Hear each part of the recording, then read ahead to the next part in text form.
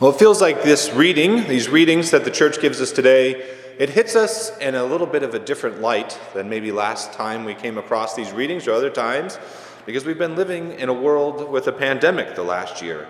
So we think about certain things that have prepared us to be open for the Spirit to work in our mind. You know, if you have COVID, you've got to be away from the community for a little while. You've got to quarantine. You've got to isolate until you're better. You know, imagine a type of situation where someone just came up to you and was like, "Hey, how you doing? I've got COVID." You're like, "Whoa, 6 feet, back away a little bit, please." Great.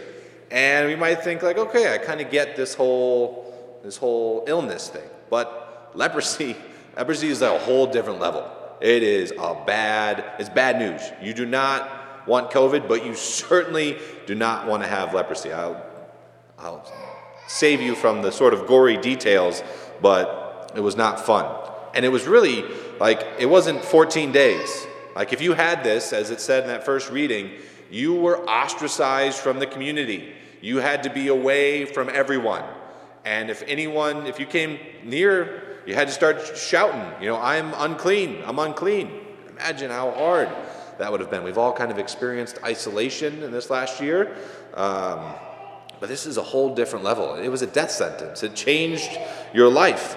So when we come to the gospel and we see this man, he comes to our Lord, like that is a really bold move.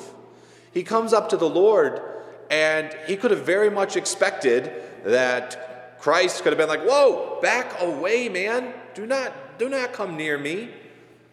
But that's not what happens.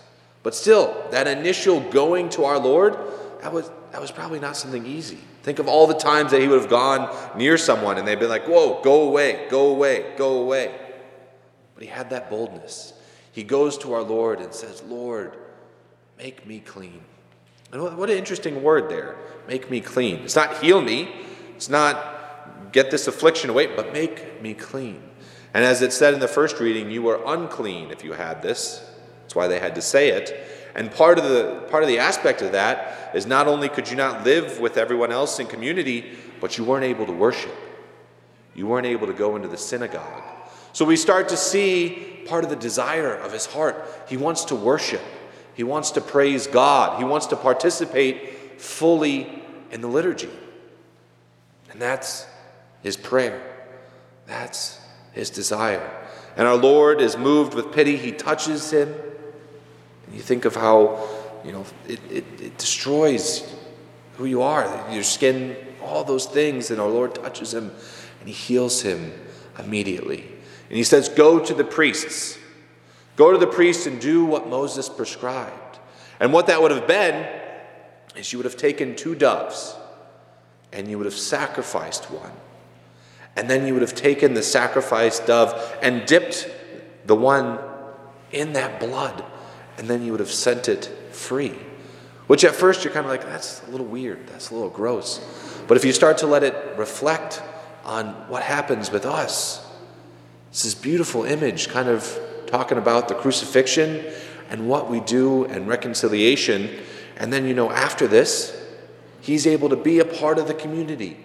He's welcomed back in and he can worship.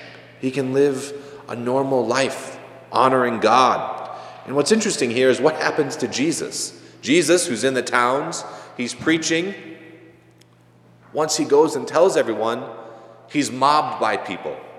And he has to go out and be deserted. So we have a man who is sick with leprosy, ostracized, he's healed, and he comes and lives with everyone again.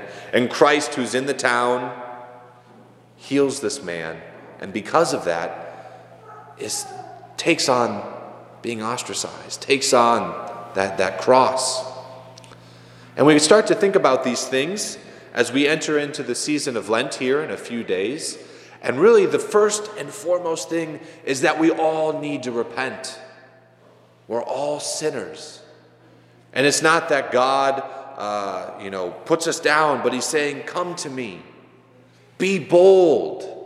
Bring me your illness, bring me your sickness, bring me those barriers that is keeping me from loving you, and I will heal them."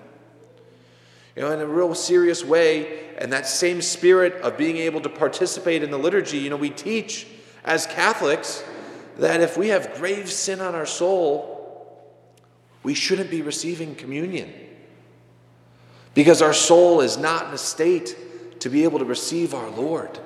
And I think that this is something that we all need to pray about a little bit more. Like, what is the state of my soul? Is there something going on in my life that I'm unclean?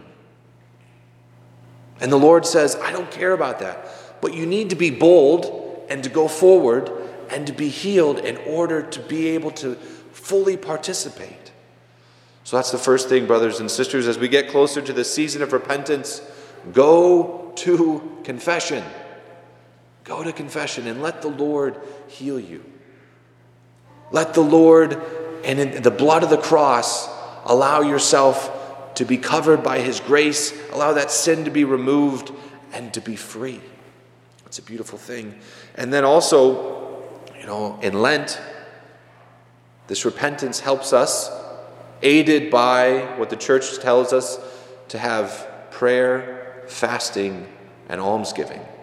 And these things, we kind of do every year, but I want to spend a little bit of all three of these to kind of say, how can we meditate on different ways to make this Lent the best Lent of our life? Prayer, it's very important. Prayer is having a relationship, a friendship with God, which I hope we all want. But if we're not praying every day, it's not much of a friendship if you're not talking to them. And God wants to talk to us every day. And some people are like, prayer is not exactly my thing. I'm not like a prayer. And that's like food. If someone's like, food's not really my thing, I would ask them, okay, well, what have you been eating? Well, like artichokes and eggplants. That's the food that I've dabbled in. It's like there's a lot of food out there. You should try a taco or a good plate of pasta or so many different things. And then a part of that universality of what Catholic means, that there's so many different types of prayer that there's no way that we've exhausted it. So start to think about a different way of prayer that you can implement into your life. Start to think about maybe praying the Rosary or Divine Mercy Chaplet. Maybe it's going to the Stations of the Cross. And I can't even cover all the different types of prayer. So as always, if you have a question like this, like, Father, I would like to know what type of prayer that you suggest. You can write an email and you can send it to Father Jack, and he would be happy to answer this question for you. And then there's fasting. I think if you ask most people, Catholics, what is it that Catholics do in Lent? It's like, well, they take 40 days and they give up chocolate. That's great. But really, brothers and sisters, I would challenge you this Lent not to give up chocolate, but to give up something that is keeping you from being a better person. Take something away from your life that is detracting from you being the best daughter, the best son of God that you can be. And my safe assumption here is that none of you have an abnormally unhealthy relationship with chocolate. So you can have chocolate during Lent. But this is what I'm going to be doing. You get to see me on Sundays. You get to see energetic Father Kledar. I'm well rested on Sundays, and I'm well caffeinated, and I'm just so excited that all of you have chosen to come see me on Sunday morning. Or maybe it's Jesus, but one of us you've definitely come to see. But I'm not a morning person. This is against my personality. So ask anybody who goes to daily mass during the week, and I am usually just like, oh my gosh, I'm trying, man. I'm here. My hair is all in a mess. And I'm not a morning person. So what the Lord has put on my heart is that I need to get up an hour earlier and either use that time to pray or maybe to work out a little bit just to get ready for the day so that I'm ready for that, which means I need to go to bed an hour earlier. So I'm taking something out of my life that is keeping me from being a better Father Kledar for all of you.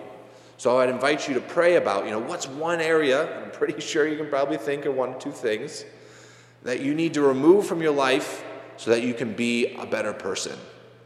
And thirdly, almsgiving, right? It's a beautiful thing to give. This is a very generous parish, and I'm often blown away by how generous we are. But as charity goes, it can be pretty easy just to write a check and then be like, all right, that feels pretty good, I'm giving. And I totally get that that's a beautiful thing. Money is hard-earned, and to give that is extremely generous.